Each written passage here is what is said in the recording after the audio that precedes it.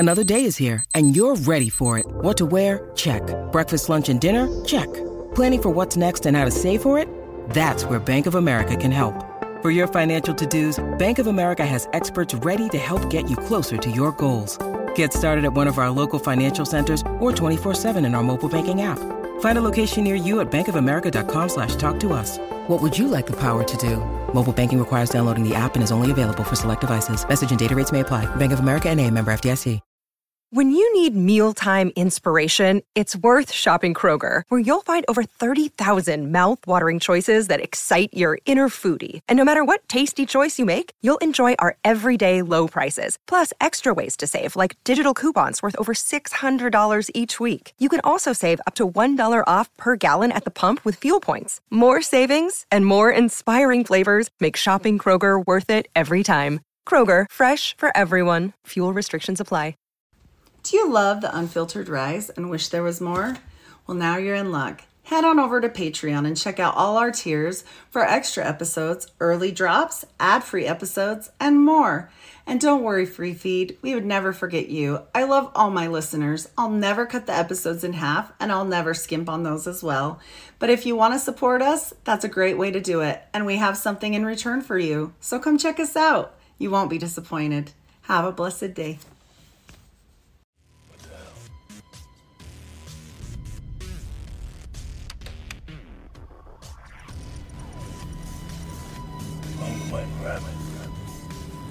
Feeling a bit like Alice. Tumbling down the rabbit hole. Curiosity often leads to trouble. You take the blue pill. The story ends. You wake up in your bed and believe whatever you want to. You take the red pill. You stay in Wonderland. And I show you how deep the rabbit hole goes.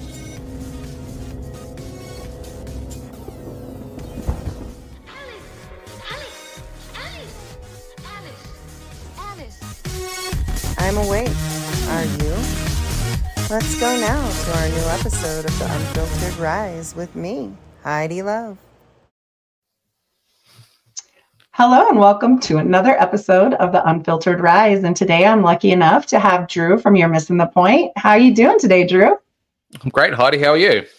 I'm great. I always love talking to you. It's always fun, and we get to talk to you and see what's up down under and like find out all the deets there too. But I know we're not doing anything about geography today, but it might have a different thing where you live. Like maybe you guys have some information we don't. I don't know. I'm interested because you were saying you were recently kind of going down the Nephilim path, and I'm always all about that.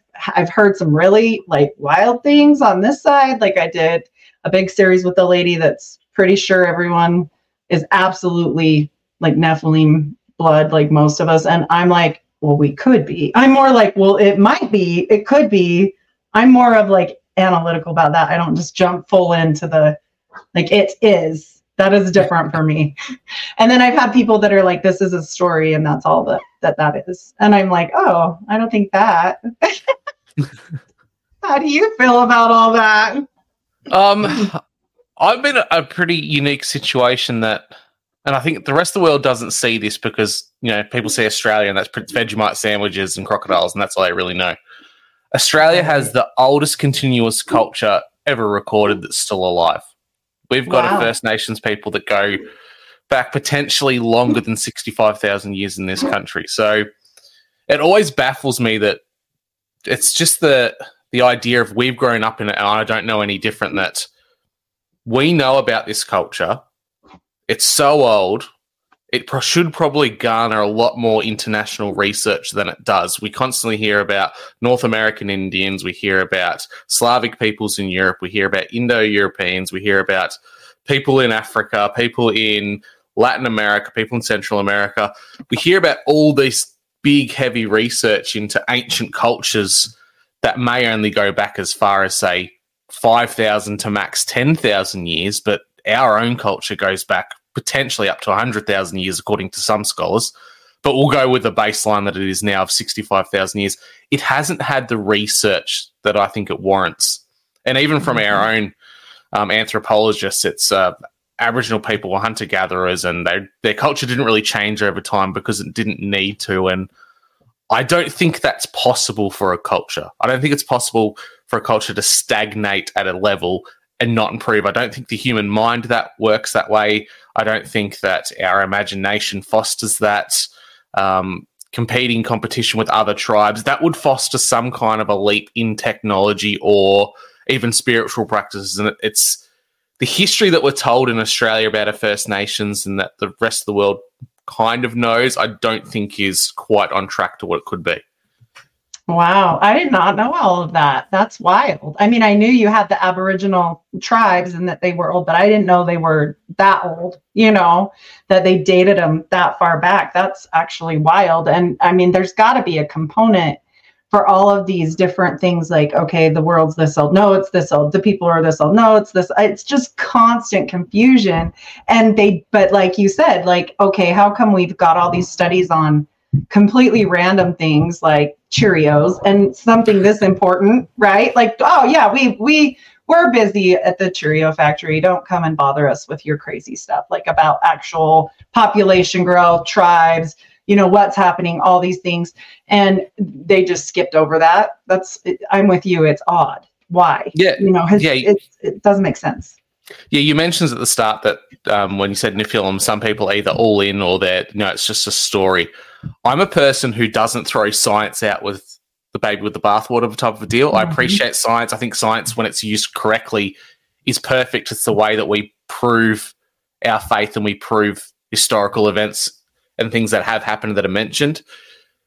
And it's the idea that we've got science there to back us up. But I don't think the Christian or, in a lot of cases, even the conspiracy or truth movement use it to its full potential. There's a big event that, science is bad. Science tried to jab the world. Well, yes, bad science did that. But the scientific method, it works. If you can repeat something and prove it, that's just it. It's the closest thing you can get to provable truth. Absolutely. And if you're looking at a culture that's 65,000 years old, if that's the oldest recorded culture, there should be a lot of answers to a lot of our questions. Like, where did these people originally where did these people come from? There's a lot of evidence that suggests Aboriginal Australians actually came from southern India. If you look at tribes within southern India, they're indistinguishable from First Nations people here. So much so that there's tribes in Western Australia that have a Shiva dance. So if we're seeing a lot of those cross-cultural contaminations or where they originally came from, there's a potentiality that there's the very first indications of Nephilim or spiritual rulership over mankind within one of the first recorded cultures in history. And I think that's something that no one's willing to attempt to even scratch the surface on in Australia.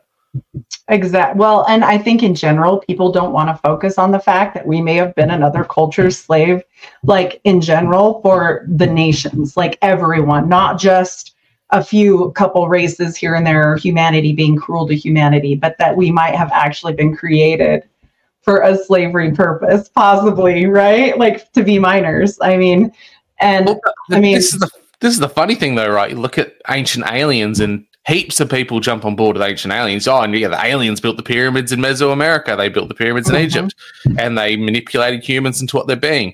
I think we've seen that shift now where the Christian community is definitely on board with the idea that the fallen ones kind of set themselves up as quasi-gods and went into their own little regions and ruled over their own little kingdoms of human beings. But when you get to the minutiae of smaller, air quotes, cultures that didn't achieve architecture to the scales of others, they think it's just spiritualism and there's nothing else to it. But you end up seeing a lot of parallels, and the parallels that are there are just mind-blowing when you start to talk to mob and people that are of country and find out their stories, not just from what the textbooks tell you. Right. There's so many gods that are the same but different names. There's so many things that are the same but different story. Like, it's very similar. So why is that when, you have all these different books, like nobody questions, name some science book. Like it is the book in every country. It's translated the same. We all get it. But if it goes to biblical things or like anything that's kind of off the rails, they're like, no, that was just translated wrong. I'm like, well, what about all these other books you have? What about how come the Magus is still correct and it's the Magus and always was Magus, and they don't, go back and forth on the Magus like they do the Bible, right? Or like they do anything else. And there's so many books. They took a ton of books out, and then on top of it, the books that we don't know about, because I am certain that there's a whole bunch of them in the Vatican. I'm like 100%. There'd be an archive full of them for sure. Definitely. There's probably books in there written by the Nephilim themselves. Yeah. Yep. I think so too. I think that it's all a grand scheme to definitely hide a lot of things. Like, and why? Like you said, okay, the alien agenda, they're going to, put that on full blast, front and center. Okay, we can do this, and that's hokey and weird, but we can't do this other thing, or call them demons, or call them rulers, or call them fallen angels, or whatever. As soon as you call them a different name, no way, didn't happen, right? Exactly right. Yeah. Like, and the flood is everywhere. Like, same thing, same story, all over. Like tribal people carving it on caves, Yeah, it's a collective memory the entire human race has. So it tells you that it happened globally or worldwide, if you want to go that way. Right. I find it fascinating that people can think that it's just individual cultures that sprung up by themselves, yet they had the same collective ideas of what things could be. Now, if that's true, you'd have to go down the route of collective consciousness, and we're all tapped into a primary source. But why can't the primary source for what science deems as, I don't know, universal consciousness, or the one idea of source, how's that any different from what a creator God would be? Right. Or something masquerading as a god? If you're feeding the information to someone in multiple places and you're giving them the same information, of course the cultures will have similar aspects, and the same story or the same template will be repeated over time. Mm-hmm. Yeah, because I mean, they saw it, they were there, or they were told. And so I actually believe, in my weird conspiratorial mind, that was one of the reasons why they tried to wipe out the Native Americans in America, because they wanted that oral tradition stopped. They couldn't stop it like they can a book. They couldn't burn it. They couldn't get rid of it. These people were wrecking their stuff. And it was all at the same time. Like, we got the World's Fairs going on. We got these orphan train babies coming. We've got all this weird stuff happening that everybody's like, we don't know. We don't know. We have no idea why. But then I'm like, okay, but maybe the Native Americans were ones that they couldn't necessarily catch and kill them all, put them all in institutions, do whatever they were doing with all the other people. And that was why there was such an annihilation of it. They knew. Yeah, it's you see what happened within, say, any nation that was colonized by Europeans. What happened to the First Nations peoples? It's people just say, "Oh, that's colonialism. That's what bad white man did." But you look at precisely what they did. It's a lot of routing out of spiritualism and the esoteric knowledge of those peoples. You look at what happened with early Native Americans, when the Americans went out west. It was a lot of Masons. A lot of Masons went out and made contact with these people. Now, what's that idea for? Is it to actually steal the esoteric knowledge, things that they had that they didn't have? I almost look at it as it's not just one group of bad guys, air quotes. It's multiple little crime groups, and each group wants to get more power than the other. Well, these people have consolidated power in Europe. They've come to the Americas. They've consolidated their power there, and they're trying to learn from what the native esoteric people have so they can use it. Same thing happened in Australia, and particularly when you think about the way multiculturalism and multiracial coupling is presented. It's pushed really hard. Now, I don't think there's anything wrong with multiracial couples. It's human beings. That's why you love who you love, and that's just the way human beings are. But there's a big push for it. There's a reason behind that in the research I've done, is that blood actually holds power. Blood is a life force. It holds the divine spark for us. It can also hold the power of Nephilim bloodlines. We see that within the royals. We see that with the elites. And we see that with... Sorry. That's okay. I've got a cat. You can see my face, maybe, or your cat's going crazy. Yeah, I've got a cat going crazy in the background as well at times. I had a dog going crazy too a minute ago. Sorry, honey. He's like, you want your check in the bank, you have to sign it, dummy. Bye, babe. No, he wouldn't say that. He's like this in the background.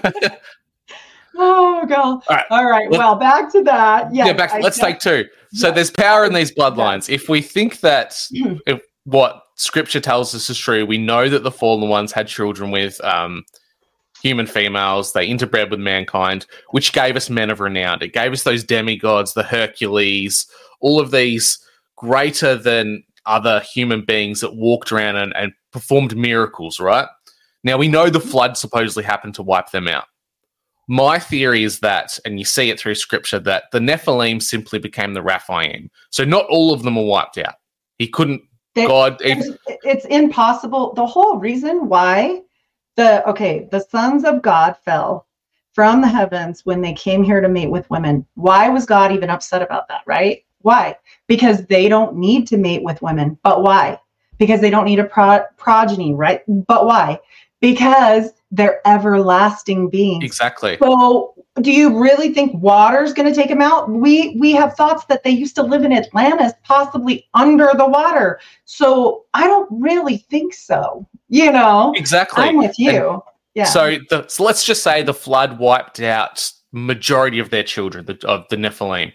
But the angels still remain. The angels lingered. The ones that weren't physically trapped between, say, the Euphrates or trapped in stone, which you see in a lot of cultures, they were still allowed to linger. So they were allowed to spread out from the Holy Lands, and they were popping up little multiple cultures. So that's where we see Mesoamerican India. It's where we see India spring up. We see all these cultures that had multiple gods of all kinds of descriptions. They appeared. So we have the Raphaim. So these Raphaim, they're continuing their bloodlines through, say, royalty and other powerful people. So how do you either hijack the powers that are in the blood magic of these peoples or wipe them out? Well, you interbreed with them. So if you've got your bloodline, say, interbreeding with a very spiritually strong, say, Native American clan or a Aboriginal mob, by interbreeding with them, you're either diluting their blood magic or adding to your own. Or both. It could be these things. Australia had a white Australia policy, which was mostly about immigration, but we also had a policy in which First Nations people were actively trying to be bred out. So it was called the Stolen Generation. Not only were First Nations people taken away from their families, there was a goal of breeding them out. So each Aboriginal person would have to take an Anglo-Australian husband or wife. And over 3 or 4 generations, supposedly those people would be wiped out. That was a government policy. I think that was done for a reason. If you speak to a lot of clever fellas, which are like the shamans or spiritual leaders of mobs, and you get on a level with them where they can trust you as a white fella and tell you stories, the things that they can do and they can achieve are astounding. The ability to turn invisible, the ability to walk through worlds, which I would place to physics, stepping through multiple dimensions and transporting yourself. They can curse you. They can kill people from one side of the planet to the other. The powers that they have as this culture that's been untapped and untainted is it's insurmountable of what they could do. So I find it fascinating that Australia, for most of the world, was colonized last. We're a very young country. But the attack on First Nations culture happened very quickly. It's like they tried to get ahead of the curve and try to stop what they could. Well, because they've done it before, right? Yes, right. They mastered it in other countries. Yeah. They used firearms, they used disease, all the typical things of colonization, for good or bad, it happened. But then there's that spiritual element that history books won't talk about. It's the acquisition of knowledge, acquisition of power, and acquisition of blood. And that's definitely happened here. Well, and blood is all of this comes with a price. And I mean, all this child sacrifice that we see, the Aztecs, all these weird things that have been going on, we're not talking about now. It still is occurring. I am certain of that. But why? Right. Because it all goes back to that is their currency. Their currency is not only blood, but blood of specific things. And it's not going to be animals for the most part, unless they can't find anything else. Okay. So we're talking humans. I've talked to multiple people that were even in the occult that said, like children's blood, if they're really innocent, a boy is first, all this different stuff. And it goes in line. This gets back to where their currency is. And it doesn't matter if you don't believe it, that's fine. but they believe it. And that's why we have a problem. Whether it's real or whether it's not, they're acting on these things. They're hurting people, taking people's kids, killing people. I mean, it's Epstein's Island was right next to the Bermuda Triangle. Do you know this? Yeah. And he built that big temple there, right? And so what the hell do they think he was doing? It wasn't just about sex. Come on. No, I think sex is just the method to lure a few people in, but we know sex and blood magic kind of cross over. They go together. Mm-hmm. Yeah. When you mentioned the idea of the blood of certain people, you look at what circumcision is. Now, I have a feeling that circumcision isn't a covenant with God that the Old Testament tells us it is. I think that was planted within the Old Testament because it's the blood of innocent young boys, right? And how do they stop that blood from letting? They slice the foreskin off and they suck it out with their mouth. That seems quite blood magic and satanic to me. The interesting thing is there's a lot of mobs within Australia for First Nations who practice circumcision.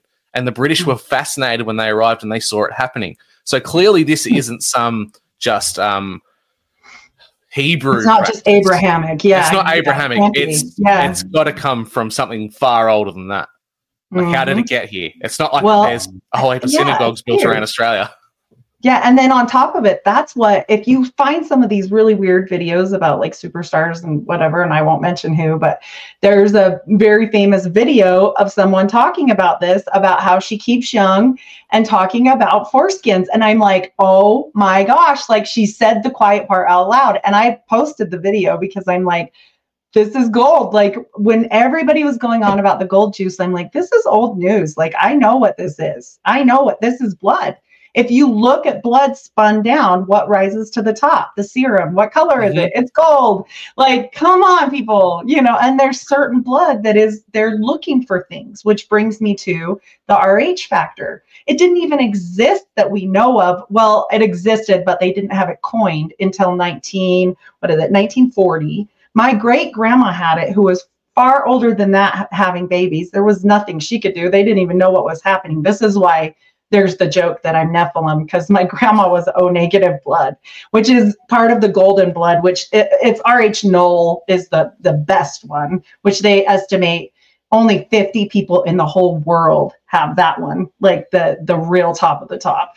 But then how come there's such a precedence of this RH factor that comes to play? And guess who it shows up in? White people. Why? What color were the angels? What were they marked for? Why was Hitler trying to make everybody so damn white? Figure it out, people. This was not like his preference just because he thought it was cute. The angels were white. They came as bright white people. If you look at me and you are probably screwed, but whatever. It is what it is, right? We gave our hearts to God. But I mean, I have always heard that joke because I have these really hazel green eyes, and my grandma would always joke about it and blah blah. And I'm like, well, I didn't get that negative. At least I'm not RH factor, but but it makes you wonder, what is going on that this just popped up. Really, that's late in the game. 1940 is not very long ago. No, and you look, 50% of the population is that now. You look at where the Holy Land is situated. You take the Mediterranean, the Eastern Steppe, Western Europe. That's the traditional homeland of, air quotes, white people, right? Mm-hmm. Well, if that's where the Holy Land was, the current demographics of the Middle East are newly formed peoples. They've come from other parts of the world and settled there. So the majority of people would have been at very least Mediterranean in appearance, that kind of Italian, Greek kind of slight tan, good enough to go out in the sun, that type of a deal, but essentially still European-esque white people.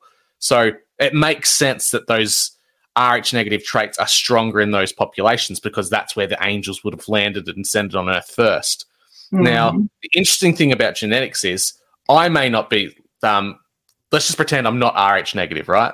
I may not have RH negative blood, but my DNA has the traits for it. So that I can pass that on and it could trigger in my progeny, right? Mm-hmm. So my understanding, and this is how I take it, is God and Satan, they're in a constant state of to and fro, a game of chess. Satan's trying to prevent all the moves that God already has planned out. He knew that God was going to send a son to earth to save mankind. So what did he try to do? Corrupt the bloodlines. Try and corrupt God's greatest creation. He did that. God's reaction, flood it. Try and wipe the board clean. That didn't work. So Jesus was coming anyway. His Savior was coming. But I think the Savior was coming for a very particular sin. I think all of humanity has some percentage of fallen DNA. I don't think that could have been stopped. So not only did he die for our sin, he died for the sin of what man became. I think it actually came with some of Noah's sons' wives. Bloodlines. Mm-hmm. Yes. And so we always talk about how Noah's DNA was perfect, and that's great. And they did keep that line, but like, you have to look at all of it, right? You have to look at what about the wives? But I think back then the knowledge wasn't as strong in the female genetic play, right? We always hear, even go back to Crowley, like it's all about the male. It's all about the divine masculine, not the feminine, right? So we go back to this stuff and you're like, okay, how come these certain things line up? And then, like you said, okay, the natural type of person from that area is brown, brownish. And I always tell my daughter, like, Jesus is definitely brown, bro. Like, I mean, he's a spirit now and it doesn't even matter. But like, when he came here to the world, he was brown, because I don't like her to see these pictures that are this blonde-haired, blue-eyed Jesus. And I'm like, I probably don't think so, because if he were, they would have mentioned it, because what happened with Moses? They put that all over the Bible, how white he was and how come, like they were very concerned. They were very concerned. And so I'm like, okay, well, how come that, or was that Noah? Moses? Noah? Which one was really white? Do you remember? I believe it was supposed to be Noah. Noah, very white. Yep, sorry, I got that mixed up. So he wouldn't have blended well with the Egyptians. Sorry on that one. Okay. See, this is the thing, though. I don't think a lot of these ancient cultures were as we see them today, though. I think Jesus, wouldn't say he was Aryan white, like he's depicted as one of. I think he's like a brown. Yeah. I think he was European, but darker European. Yeah. Even what you'd see some of the ancient Persians, they were still very Caucasoid in appearance, just tanned up. They could tolerate the sun a bit more, like brown. Yeah. It wasn't like you hear a lot of the Black Israelites, like everyone was African. I'm like, I don't believe that's a very strong genetic trait that doesn't breed out over successive generations. And it pops up.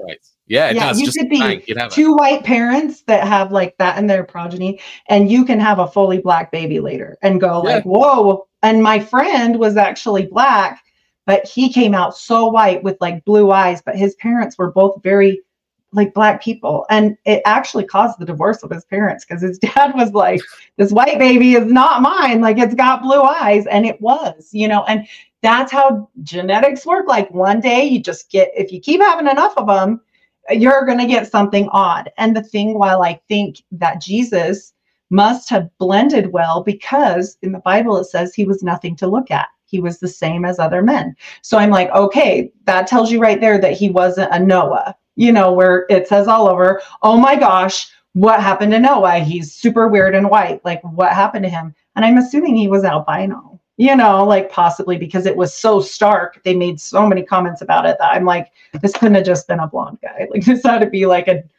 really absurd thing. Yeah. And many cultures who are dark-skinned people, they revere albinism as some kind of magical power. Yeah.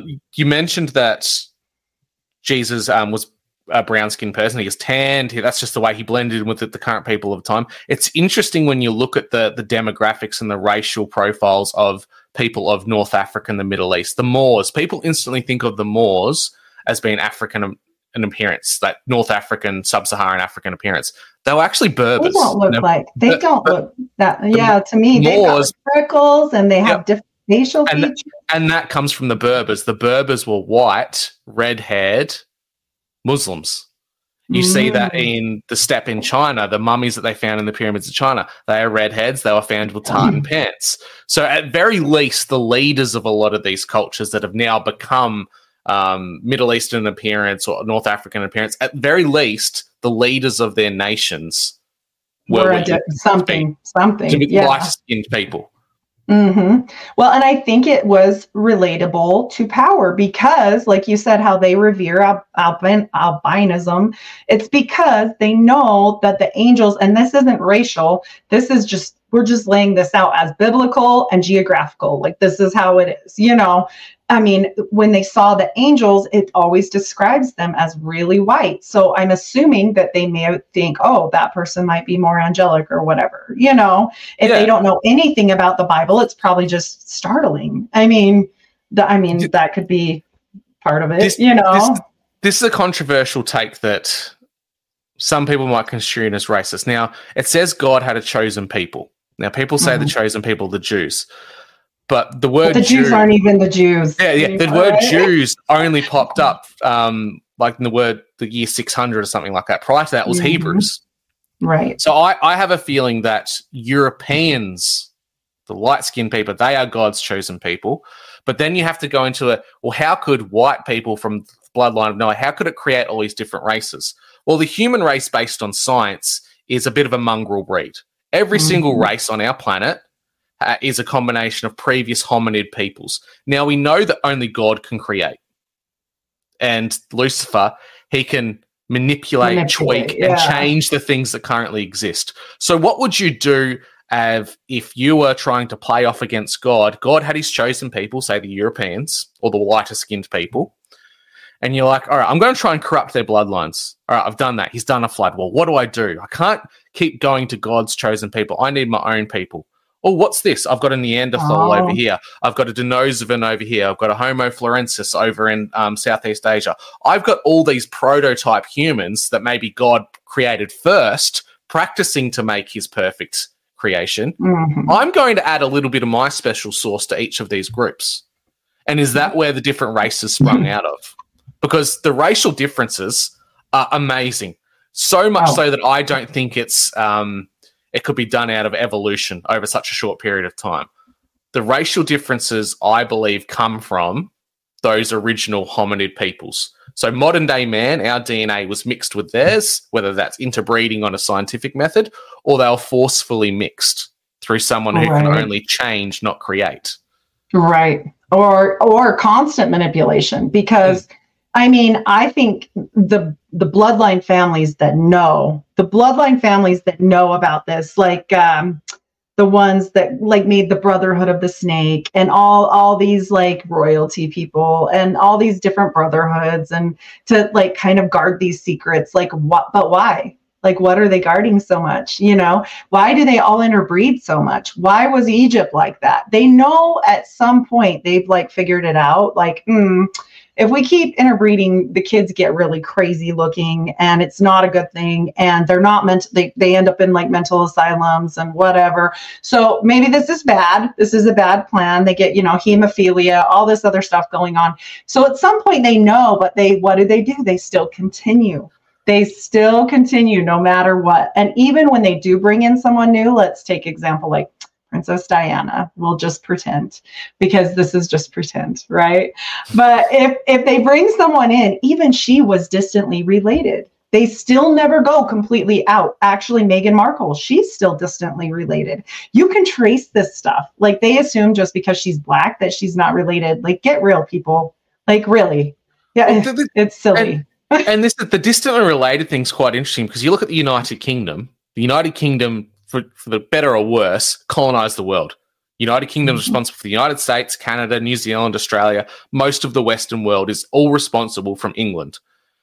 80+%, I think it's like 85, I'll have to confirm that, 85 or 83% of all Brits, so native Britons, white people, have some kind of connection to royalty.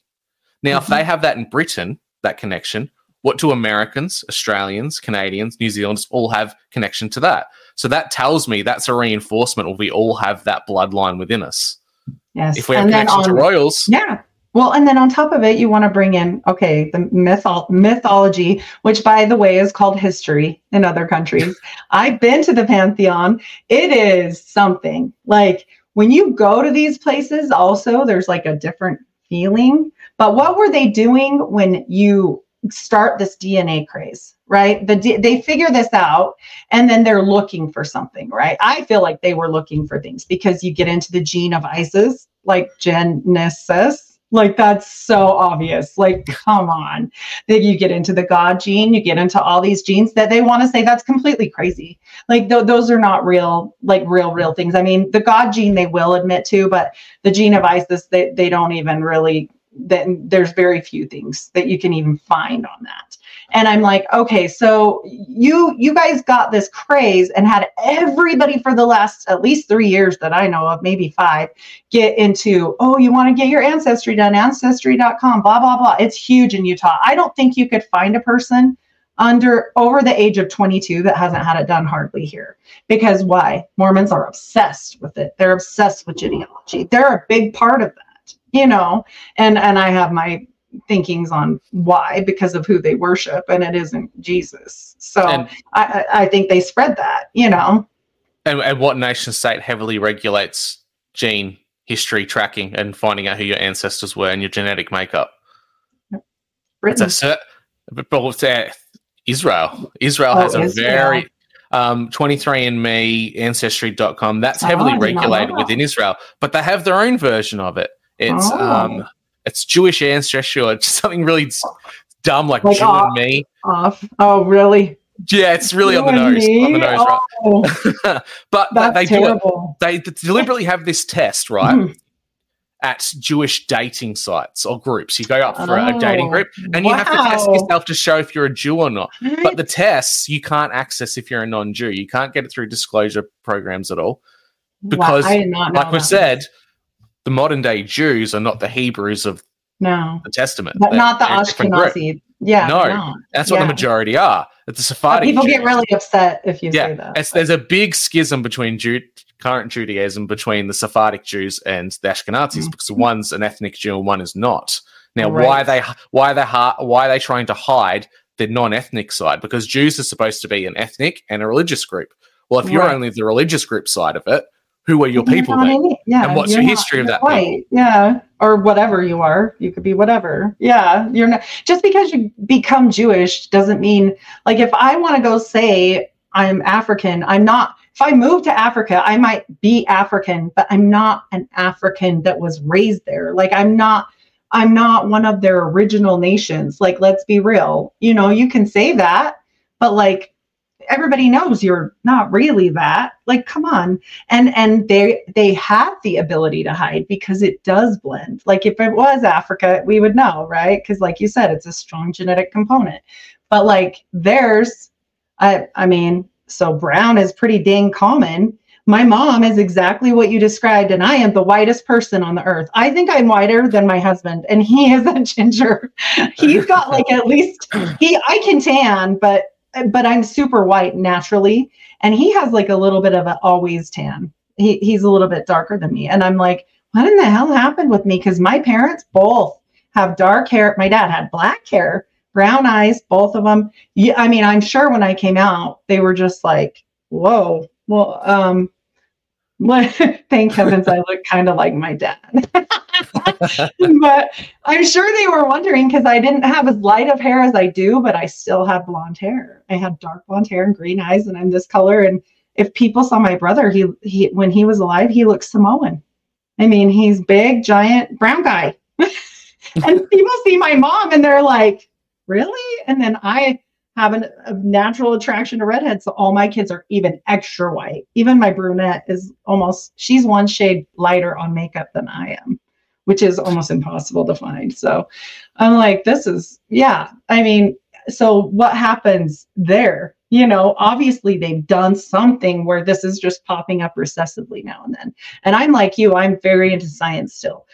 When I look at this stuff, I think science explains a lot of things still. I still go to doctors. I'm a nurse. Like, you're never going to outbreed that of me. You know, like people say, oh, well, you should do this and this if you get sick. I also do the other things. I also believe in more natural things now, but I'm still going to go to the doctor. Like, if I get sick, right? I mean, after here's the scientific explanation, or one of the theories on why white people look the way they do. We went out of Africa supposedly into Europe.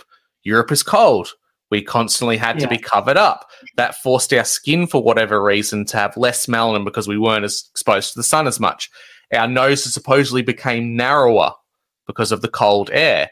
But then they have this exact same explanation for why Asians look the way they do. The Asian people developed on the steppe where it was very cold. The snow reflected the sun onto their skin, causing them to tan. The sun was so bright, their eyes were forced to become like this.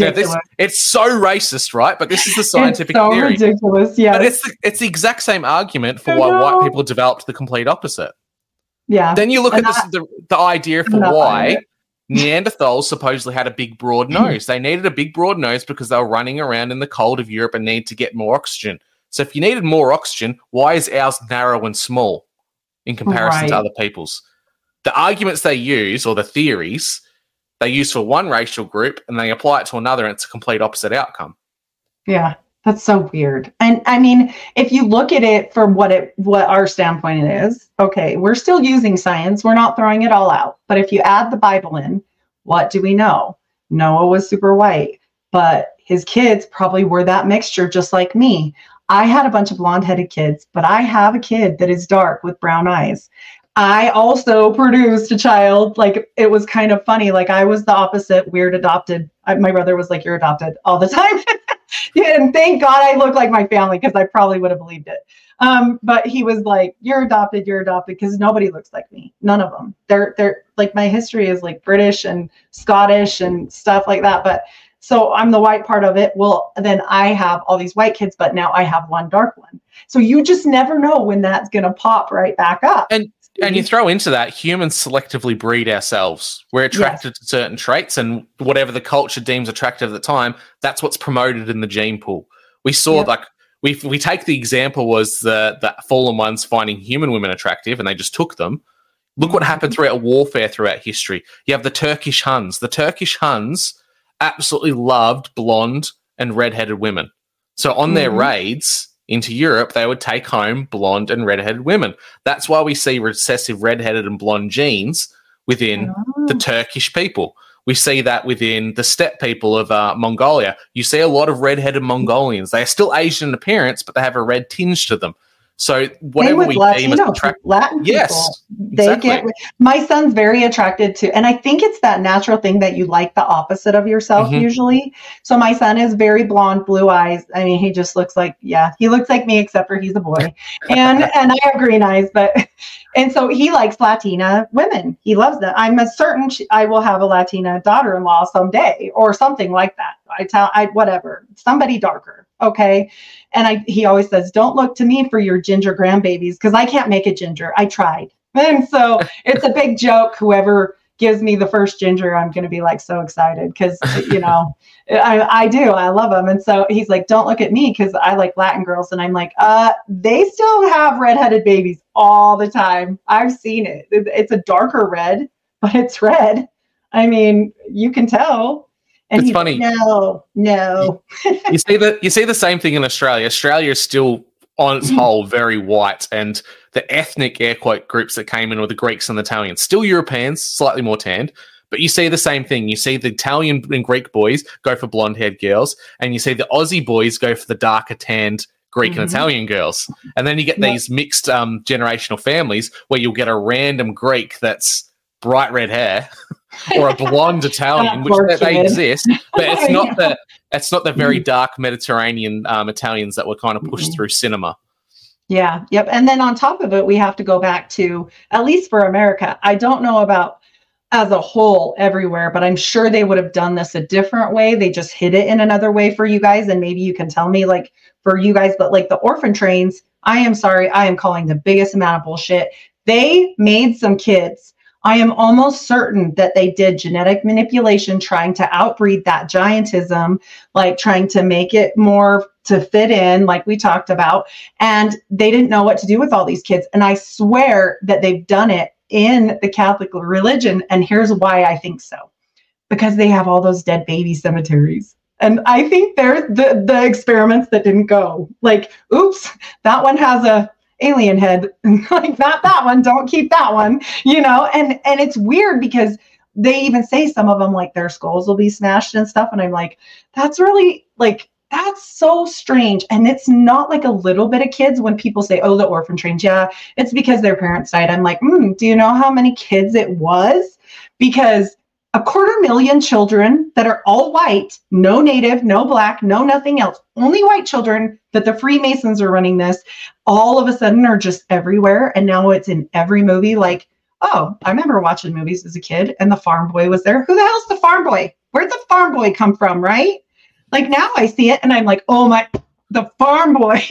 But, and then they mate and get married and all the things. And now they've completely integrated our society. And look, it's the whitening of America. I truly believe that, because at the same time they were killing the natives. At bare minimum, it was child trafficking from Europe so they could replace the native populations. Some of that too. Bare minimum. Sure. Australia, this is interesting. I've never really come across the orphan train idea in Australia. Australia, even up until right before Federation, we still had convicts. We had the whole Irish slave working class come here. We had the convict system that was in full swing for a long time. So we never got that cultural population boom like the Americas did, because we were still under the yoke of the crown, right? A lot of people went to America because it was free. That was the idea. That's why so many European countries went there. Australia was still very Anglo-Celtic in its demographics, and a lot of that was through slave labour of either the Irish that were brought here or convicts in itself. The orphan train thing's an interesting one, but I don't see a lot of it besides the World's Fair in Australia. It's such a weird concept. And then on top of it, like right as that's happening with the World's Fair, they've got all these preemie babies. Where are their mothers? Like, and this was over 8,000 kids that he himself saved. That doctor, he was a doctor, Cooney, I think, something like that. I can't remember. But anyway, he was the one responsible for it. He wasn't even a physician. And now we've got all these orphanages and we've got all these orphan kids, and we can't take care of them all. And we're sticking them all everywhere, and we're shipping them off on trains, and we don't even know what to do with them. But let's save every baby that makes it out of the womb early. Like, let's not just let natural selection happen and move on with our lives because, there's too many kids already, right? There's all these kids they don't know what to do with, but we're saving more. That doesn't even make any sense. Like, you don't save the runt of the litter if there's that many. Like, you just don't. And so it kind of makes, and I'm glad they learned it because it's wonderful technology for now, but I think there was more going on there. And then all these wet nurses that went with them. Like, that's weird. The orphan trains, the whole thing of orphanages that sprung up and they were everywhere, they coincided with asylums. Yeah. So who were they filling these asylums with? These the people that saw what was going on and were voicing their concerns against it. Why the hell are you growing babies in tubes? Like back then, if this was the case, how do you stop that from being recorded in history? That person's crazy, lock them up. Give that person a lobotomy. Because lots of people were in asylums at the exact same time as this was going on. So is that just covering up the anti-vaxxers of the day, air quote? Or the right? That's how I feel. I feel like it was that. Yes, I feel like we'd all be screwed. I feel like all of us... Well, like, if they start building asylums again, we're all in trouble. Because that's where they put us. Well, and I mean, there's rumors all the time about not asylums, but those camps, wellness camps. Yeah, we've got 5 in our country. Like, oh my gosh, this is terrifying. Like, what is happening here? But you kind of think like, okay, is this, the reset situation? Then you mention like, okay, before that, the whole thing about Great Britain trying to settle everywhere. And whose idea was that? It wasn't a Christian's. It was an occultist's. It was John Dee's. It came from him. And where did he get his information from? He had a direct telephone to the angels. They were fallen angels. They weren't good ones, because I'm certain they weren't, because of some of the stuff they had them do. There's just no way, life swapping, all this other stuff. Like, come on, they weren't the good ones. And I think he was actually an innocent Christian to a point, and then it all became like he basically sold his soul for knowledge at some point, because at some point he knew. I don't think he knew at first, but then at some point, I think he was like, I mean, obviously when he had the wife swapping thing happen, he had to know something wasn't right. I mean, they weren't nice. Those angels were cruel, and he suffered. He never amounted to anything really in his regular life. He had a very similar life to Job. It was kind of sad. Like almost all his kids died, and plague and all this crazy stuff. And I get it, but like also he lived for a really long time back then, and that's weird. I'm like, all right. I mean, I think these ideas that spread out came from the same source that runs them, and then they just gave certain ones, like, why do you hear more about Quetzalcoatl, like in over in the Aztec area, and you hear more about like Zeus and stuff in Italy? Like they gave certain people kind of dominion over certain things, and not people, but certain angels, dominion over certain people.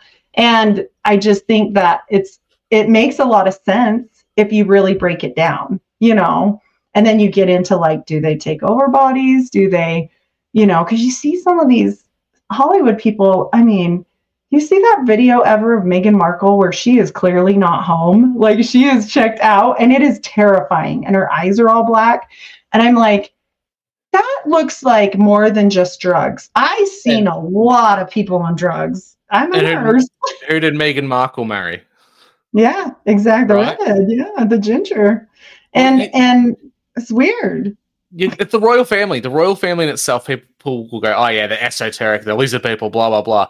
But there's one that stands out for me that has a lot of occultic type of symbolism and references going on. And that's Elizabeth I, who we know is Henry VIII's daughter. She was a redhead. And John D was her favorite. Yeah, she killed her sister, Mary Queen of Scots, to take the throne. At one point in her reign, she called herself the born-again virgin, and she made herself very white with bright red lips. So there's a lot of Nephilim symbolism there. She almost looked like a clown. Bright red hair, big puffy hair, white face, red balding, lips. like she had like this half balding thing, right? Yeah, it was so strange. And apparently, like, she bled from the lips a lot during her. She had a health ailment. That's why she would cover it up with red lipstick, because blood would constantly come from it. But what did she do? She consolidated power for the Tudors, for that family line, and from her you got other queens like Queen Victoria, who essentially conquered the world. Yeah, helped set up those colonies. So we see that move away from kings into a matriarchy, which we end up seeing in a lot of occultic First Nations types of cultures. It's the female that has the power, that has the control. And as soon as we had two prominent queens within the Anglosphere, they did the most damage. It's almost like they had the majority of power running through their veins than what their previous fathers and grandfathers did. Well, and they weren't typical. Like, I get it that they're raised a different way, but like Queen Elizabeth, I mean, the way she was even with her husband, the way she was with their kids, like it's all very weird and stoic and strange. And I get that that's how, I mean, I know she was raised a certain kind of way, but also it makes you go back to, okay, part of the Nephilim stuff here, if you want to get into like the personality, you get psychopathy a lot of times, right? You get these people that don't have like normal, like you're like, wait a minute, like that's your kid. Why would you leave your baby at the orphan? There's no human whatever. Connection. Yeah, like it's not. Yeah, and it's not the same. It's more reptilian, which is why they get called reptile, right? Like joke. But I mean, and I do think there's different kinds. You know, I think what they were messing with, they messed with in between themselves as well. You know, making who knows what kind of technology they have. I know this. The fallen technology that we have today that makes our phones work, that makes Bluetooth happen, the makeup I put on today so I can have eyebrows, these little things, right? They were junk. They're like junk magic to them. It's like the least of the things. And to us, it's amazing, right? Well, and so... Yeah, the small thing of GMO foods today, like they add scorpion DNA to tomatoes to make them less susceptible to bloat flies and other things like that. Well, that small thing we have today, we've cloned sheep. What could they have potentially had if they were direct from the source? They've got God's knowledge to a certain extent. Well, if I'm a fallen one and I'm propping up my son, a Nephilim, to be a king of a ruling people, and I want him to have some backbone, some power, some authority, I'm going to give him a 3-headed dog. that's got a snake for a tail. I'm going to give him griffins to fly around, and I'm going to build dragons. I'm going to create all sorts of monstrous creatures to scare the shit out of his populace to keep him in power as either A, the savior, or the tyrant. Well, and you would get bored. If you had all this knowledge, you would get bored. You would get bored if you're an all-powerful being. Humans mean nothing to you. You know what? I'm just going to combine a crab and a buffalo just to see what will happen. Buffalo, a crabapole. I don't know. My mom always says things because my mom is a very, I'm really analytical, but my mom has a lot of emotions, you know, like, I have emotions, but I'm not like a girl emotions. I'm more, if I had to explain myself, I'm more like a guy emotion. But I think it's just compartmentalization from being a nurse. So you have to be able to react to certain things and not freak out, and then you fall apart later, right? So anyway, she always tells me, but why would they do that? But what do you mean? Why would they want to kill everyone? And I'm like, Mom, like, do you really think about the ants in your house when you kill them in the summer? Like, you don't think about their family. You don't think about their babies. You know, you just don't want the ants in your house anymore. Well, we're the ants in their house, you know? And she just has the hardest time because she runs on a lot of emotion. And I'm like, you know, it's not like that. They don't think of us like that. We were just here in their way. Like, they made it very clear they never wanted to bow to us, right? Like, they were very specific about that. That's part of the whole reason why a lot of them left, you know? And I told her, I said, you just have to open your eyes and think of it differently. You know, like, they definitely here among us, if not in us, which I think it's both. I just think some people are literally hybrid. You know, and they've all these genetic tests, they want to joke and say, oh, it's because they made one of you in China. And I'm like, no, I don't think so. I think they were looking for something, and some of us have it and some of us don't. Like, do you know, like, a whole bunch of the population has no inner monologue? Like, when I found that out, I was like, what? Because I talk to myself all the time. Yeah, so do I. Does that make me schizophrenic because I talk to myself on the way to work each day? Yeah. I was like, oh my gosh. And then I pray so much. And I'm like, that whole God gene, like, I'm constantly in prayer in my mind or whatever. I'm like, what? People don't do this? Like, when I found that out, and it's a large percentage of people. It's like, I think 30% or something like that. It's a wild number. And I was like, there's no way. And yeah, it's normal for a lot of people. Don't do that. So I think they found a lot of these things, and they're like, oh, okay, you know, this gene marker, oh, they say some things are junk DNA. No, nothing's junk. This is the shit they don't want to explain. Excuse my language. It's either there for a reason or it's been placed there as a result of tinkering. It's funny how you mentioned that they didn't want to bow to us, and a lot of people who aren't of the faith wonder why. Well, if God created the angels, why would some of them not want to do what he says? And I put it in the analysis of, think about, you're an employee. You've been working really hard on this big project. You've built this amazing thing with your overseer, your boss. And then he lets a bunch of dumb knuckle draggers walk in and take over. Right. It's and you're like, those are disgruntled employees. You gave us powers. You made us eternal. You made us almost like you, but you're deciding to give the earth to these monkeys? That's what made them angry. And that's the logical thing. I can understand why. I was born first. Born first. Like, it's your sibling. Like, they're the sons of renown. Like, what? You're going to let me, this beautiful, because they say Lucifer was a sight to see, that he was beautiful. And I believe it. And he's like, you want me to bow to that thing that you made out of dirt? No, I'm not bowing to the dirt. Like, I helped make the dirt. No, it makes Lucifer sound like a sassy 16-year-old girl that doesn't like the new kid on the block in the family, doesn't it? Yeah, it's Mean Girls all over again. Mean Angels. I'm like, what? I get it, but like, also not a good idea. You know, I mean, we get all the repercussions of all this, but I do think they very much are looking for specific things. And I don't think it's going to matter if you didn't do a DNA test or not. You're not safe. Like, let's be real. No, like they know things. And I think the horror that science fiction kind of pre-tells us and puts out into the lexicon so we can discuss it and know about it before it happens is that there might be something special in DNA, the divine spark, or even some of this Nephilim DNA that gives them abilities and powers. eventually they're going to be able to recreate a synthetic version of that. And I think that's where we get the idea of super soldiers from. And they're just trying to look for what gave the Nephilim, the Fallen, these powers of the men of renown. And how do we weaponize that? Because there's no doubt in my mind that there's people that have no belief in faith whatsoever, but they believe in the genetics and the DNA of things. Maybe they just believe people in the past had greater abilities and they want to harness that. There's a really concerning thing that happened during COVID, that there's a lab in Australia that was playing around with DNA that was contracted out to an American weapons manufacturer that was in the work of developing super soldiers. Not super soldiers as in harnessed systems that police and things that could increase their strength. It was DNA based. Oh my God. How do we make super soldiers who cannot feel anything?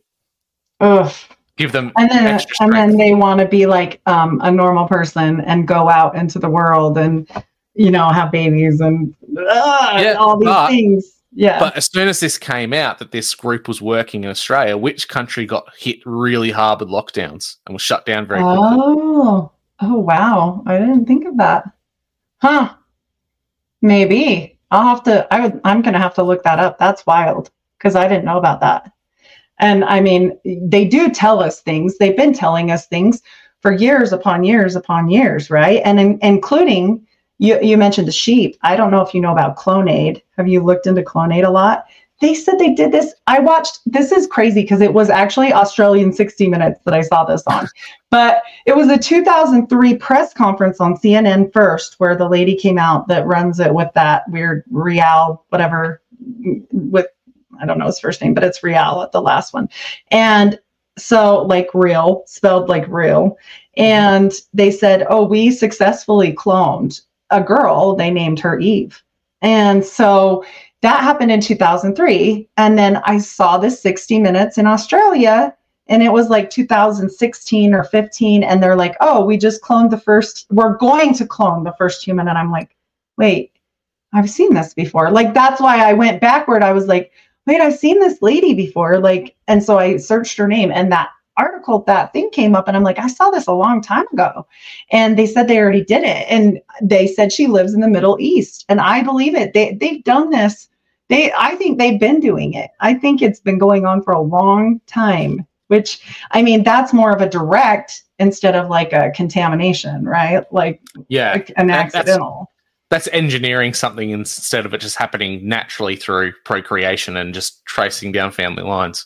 And so that's a big concentrated dose, you know. It is. Yeah. Whatever. Well, that's kind of the idea of, have you seen, there's a film that came out recently. It escapes me. I'm really, really sorry. It's a film about a satanic group stealing the Shroud of Turin. They take Jesus' DNA and they create a clone, and they need a human clone with God's essence to be a vessel for the devil to release him from hell. Oh, wow. And this group, these elites, they get all their money by cloning famous world people like Michelangelo, Da Vinci. They take their DNA and they make perfect clones for their wealthy and the elite. At the start of it, there's an 8-year-old boy and he's playing Mozart's symphony perfectly. And it's Mozart's clone. And this family paid 25 billion euro for this child.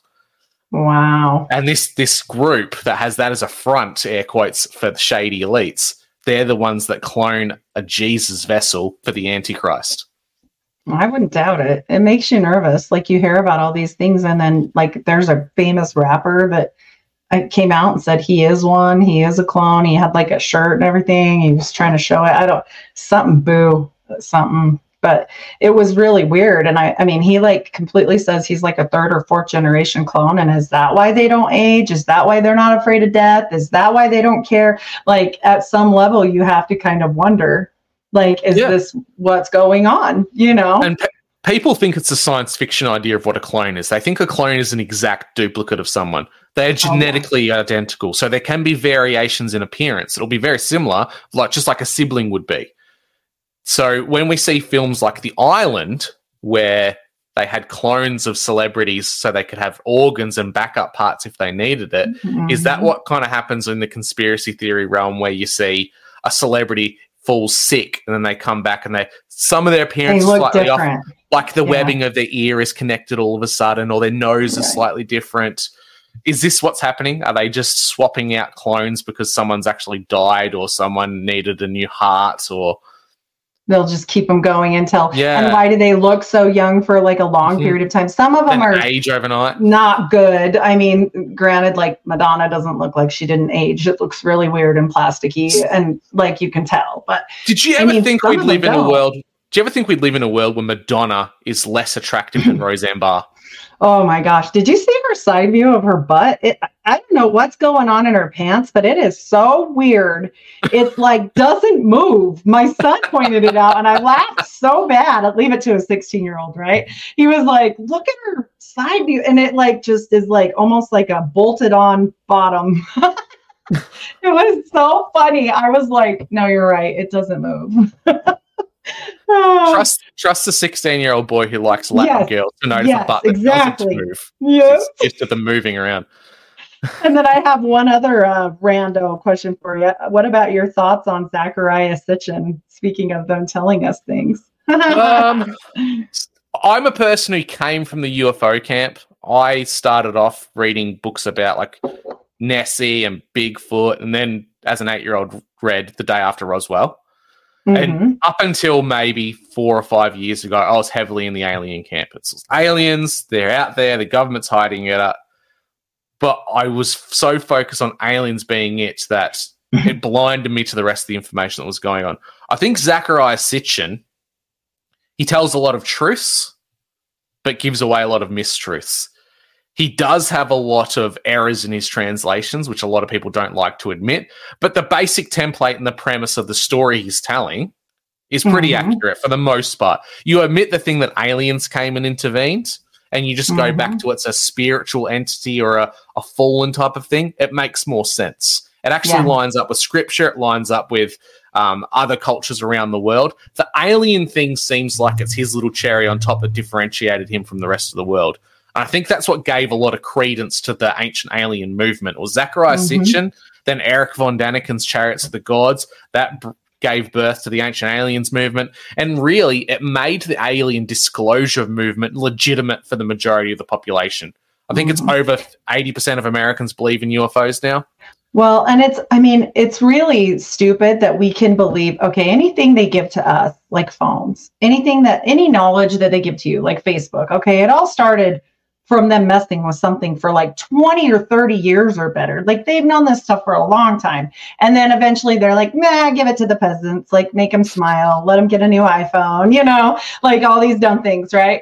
And so I think that they all are underground at this point. I think that if you've ever seen underground mines, there's like multiple videos of mines where they can drive through, and it's like cities under there. And I have an uncle that was a top Green Beret. He was in charge of he was in the special forces. He was airborne. He was like one of the top people that he would go with these diplomats or different things to like protect them when they're here. And he's like, absolutely, the dumbs are real. He wouldn't necessarily discuss with me what is down there, because that's like, there's certain things he cannot say, even still. He's retired, but he's like, you can say things to me and I can say, but he has told me, he's given me a lot of hmms on things. And he didn't say they were necessarily demons, but I know that there are things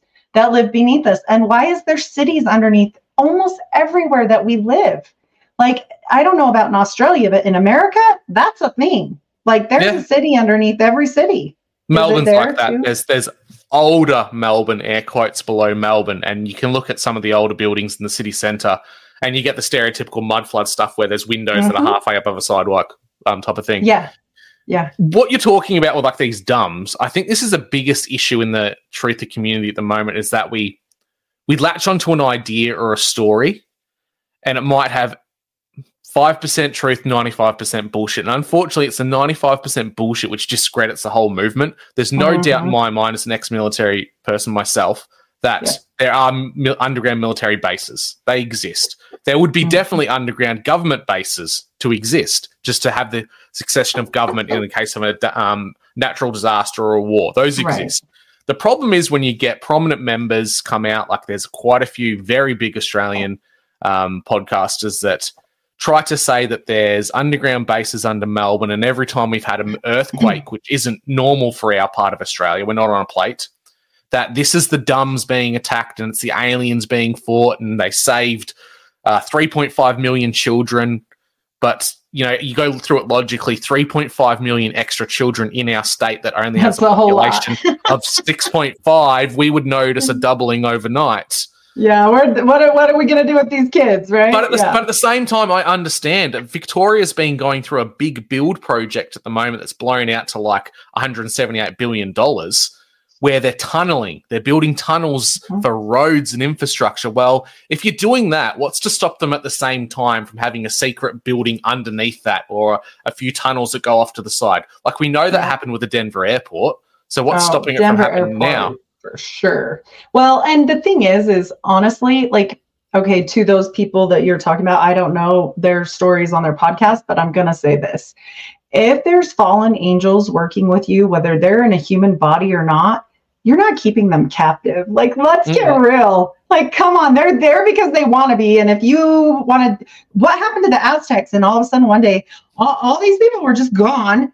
That was a lot of people. Like, come on.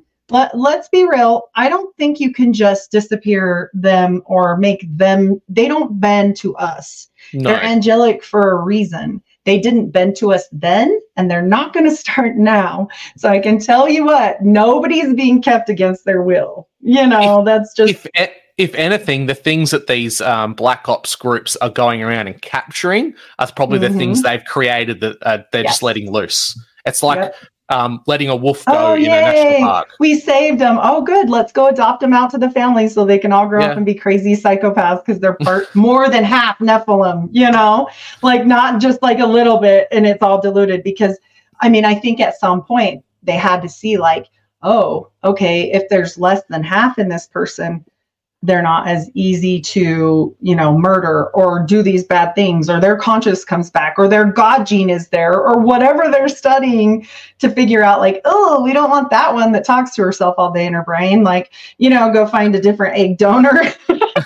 I mean, like really, these things matter to them. It sounds funny to us, but it does matter when you're talking about like, okay, Hitler tried to do this on a natural level, right? Like on a, I'm just going to select it by like, oh, you have blonde hair. Oh, you can come. Like, not you, like you though. And it didn't work on a lot of levels because people still were people inside. Like not everybody bent. Not everybody did what he said. There were many people that died right along, you know, and I just think it wouldn't work any other way. It would have to be bred in. It would have to be because at some point, somebody, even the most killer of all killers, if you still have humanity inside you, like at some point, all the people in prison convert before they die. Why does that happen? Because the conscious is there if you have a safe place to like let it happen. But if they're in these horrible situations or they're just allowed to continue to be like in their evil, you know, if they're happy doing that,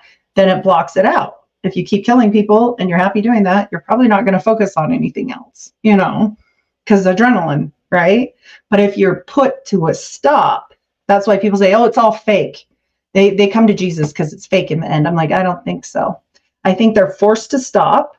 I think they have to sit and be quiet and they learn. Like it's the atheist argument, isn't it? Why would God allow someone like Jeffrey Dahmer to be saved just because he repented and found God at the end? Well, that is what God gave us. God gave us all the ability to be saved, regardless of what your sins were. As humans, we can find that disgusting and we can struggle with that, but that's not up to us. And that's where that level of faith comes into it. And I don't think atheists can fully grasp that because they don't have an understanding of faith. They don't have any themselves. Well, and they don't have a concept, not just atheism, but like Mormonism or a lot of other religions that I've been involved or around. Grace is not fully understood. And why does the Bible say, why does God say, you don't think as I think? So don't try to think for me, right? Like, you do what I say because I don't think like you. He literally puts it out there like, don't try and figure me 100% out because it's not going to work. I'm God and you're you, and I'm me and I'm you, and we're different. Just like we really don't know what our dog thinks all day. Well, how can we don't, you know?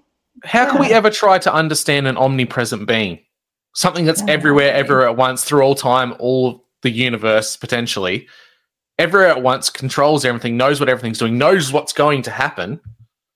How can we ever possibly try to understand that? We are mortal for a reason. We can't possibly comprehend the immortal because we aren't. No. And when you start to do that, now you've crossed a fine line, even if it's for good. This is something New York Patriot told me.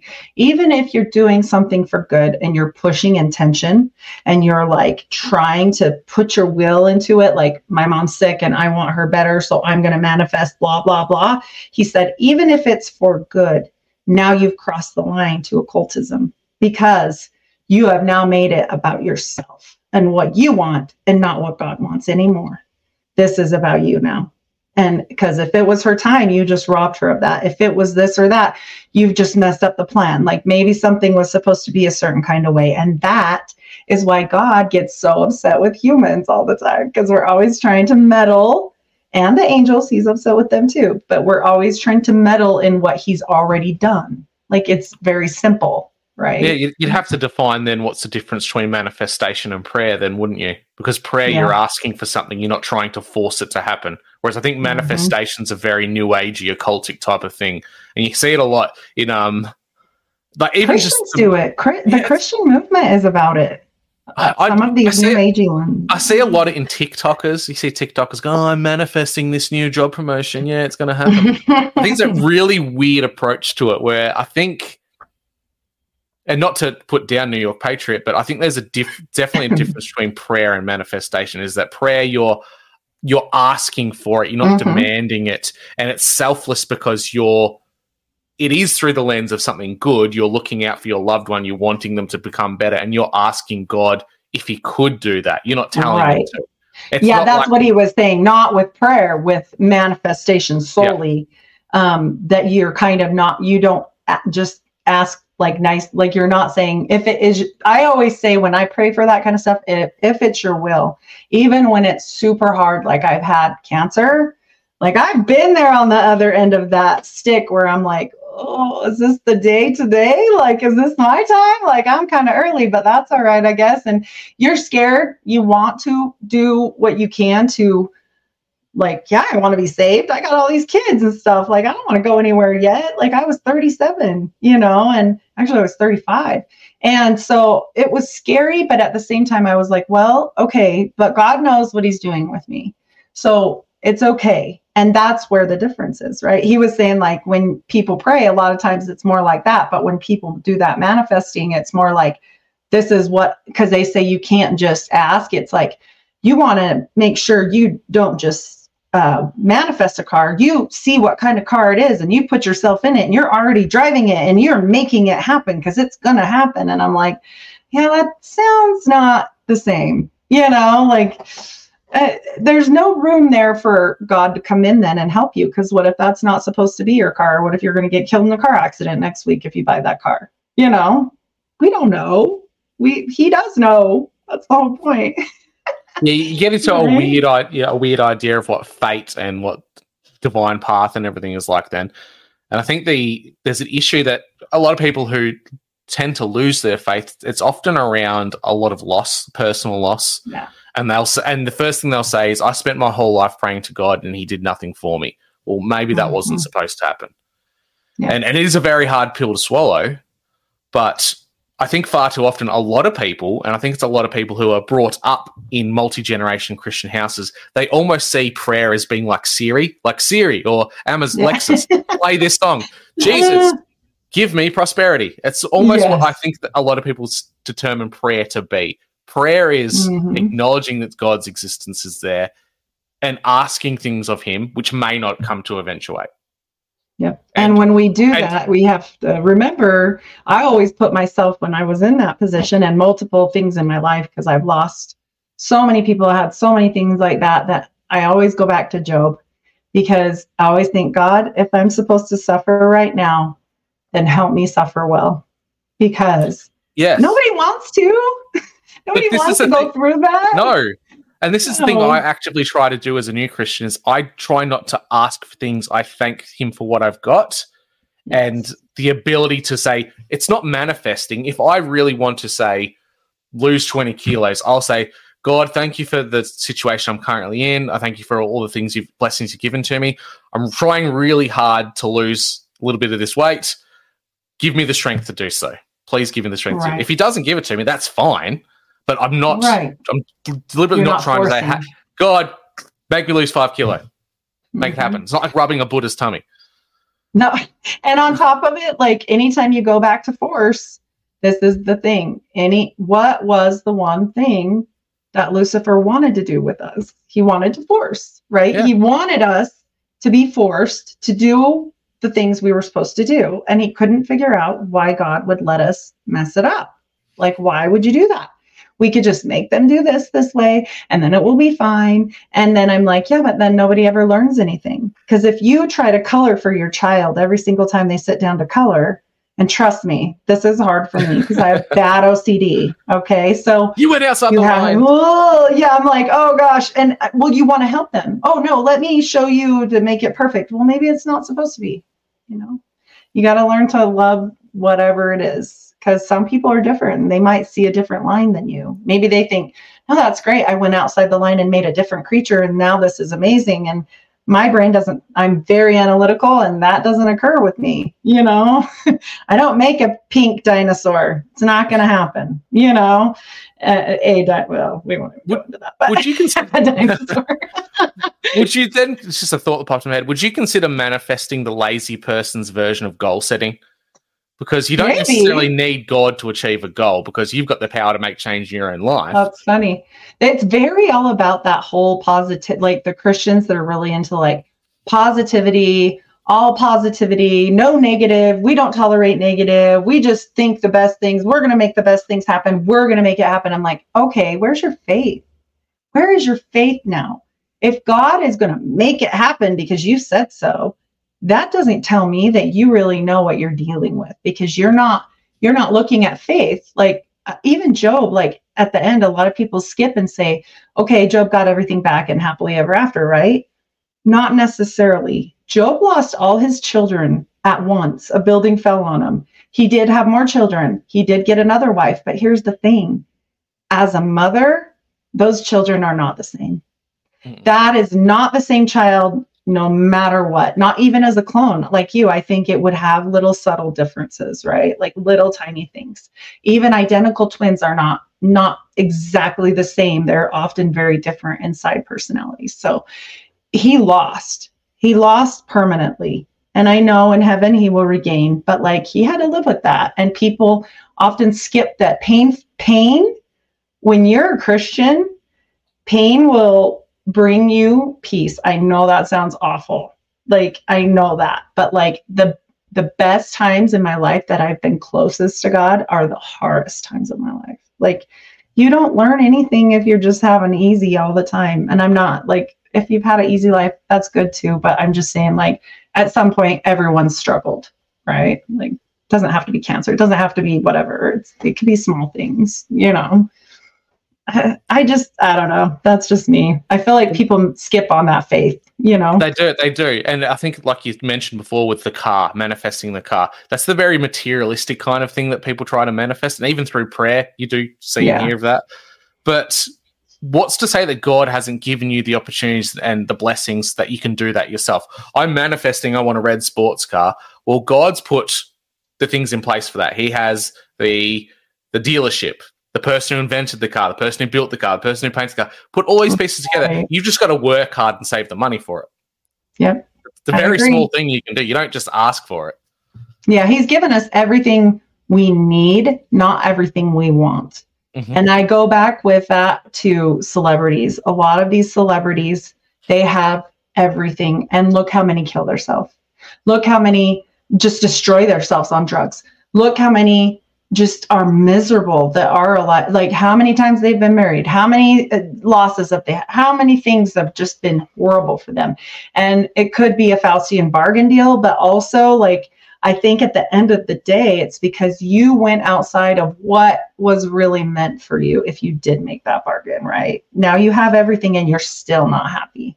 Same for the occult people. Like I've met very few, if ever, people that are like come across as super freaking happy about that. Like they seem pretty pissed off most of the time, you know?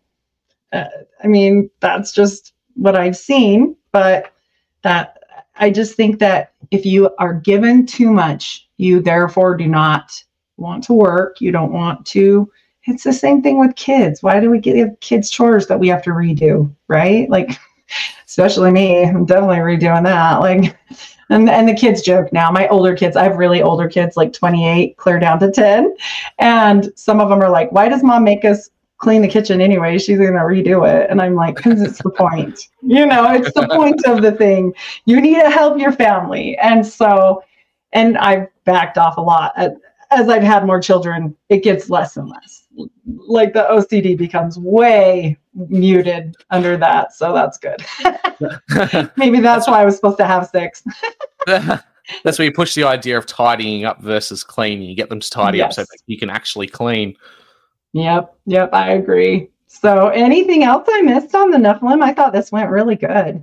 No, this was good. I will mention that I have a listener who's a gentleman from North Queensland who is he's half Aboriginal. He's of Mob.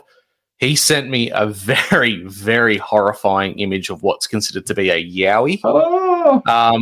I'm having talks with him. Hopefully I'm going to get him on the show. But I'm looking for permission to share the image because by far it is the best image of what I would consider to be a yowie. But you look at it, it gives you a very dark, uneasy feeling. Something that I've never had looking at, say, pictures of the Paddy Gimlin film and stuff like that. So as soon as I can get the okay from him to share it, I'll shoot that through to you, Heidi. Ooh, wow, that's amazing. Well. Ooh, yeah, I'd love that. That sounds wild. Is that what they call them then? As a yowies, yeah. Our Bigfoot is a yowie. Oh, Bigfoot. Yeah. Is it it's like, is it hairy? Does it look like? But very, very dark. Very dark. I do think there's many things that enter through those portals. You know, they used to have all those like gates, like gateways, you know what I'm talking about? And they started just disappearing, which I think is so weird. Like, I mean, if they mean nothing and we're all super cuckoo and we're just like down the rabbit hole, why not just leave them there? Right? That's so weird to me. And I bet you as they got better with technology, they're still there, but it's like a hidden technology now. I don't know. Well, that's where I don't doubt it. Come into it. Like things exist around us on a 5th dimension we can't perceive because we're not in it. Yeah, it's so weird. And it's so weird that they would want to come here sometimes just to be like, haha, like I'm going to go mess with the humans today. Well, maybe it's like us. Maybe it's like us going to the zoo. Right, that's true. The meerkats are doing. Oh, look, the humans. They're at the. Look at those humans are doing their shopping. That's just so quaint. That's such a silly thing. Yeah, no kidding. Well, tell everyone where we can find you so that they know. Sure. I know where to find you, but they might not. Drew Missen from your Missen the Point podcast. It's spelt MISSEN. You can find me on all the usual podcatchers. I'm on Twitter and Instagram as my socials, and you can email me at drewmissen88@gmail.com. Amazing. Well, I think this was great, and I can't wait for tomorrow as well. So I'll be seeing you again soon. Yes. Christian Coalition. We're going to be going after that one tomorrow. Definitely. Or whenever it airs. I'm sure it might air at a different time. All right. Thanks again, Drew. Thank you, Heidi. Have a good day. Thank you. Bye.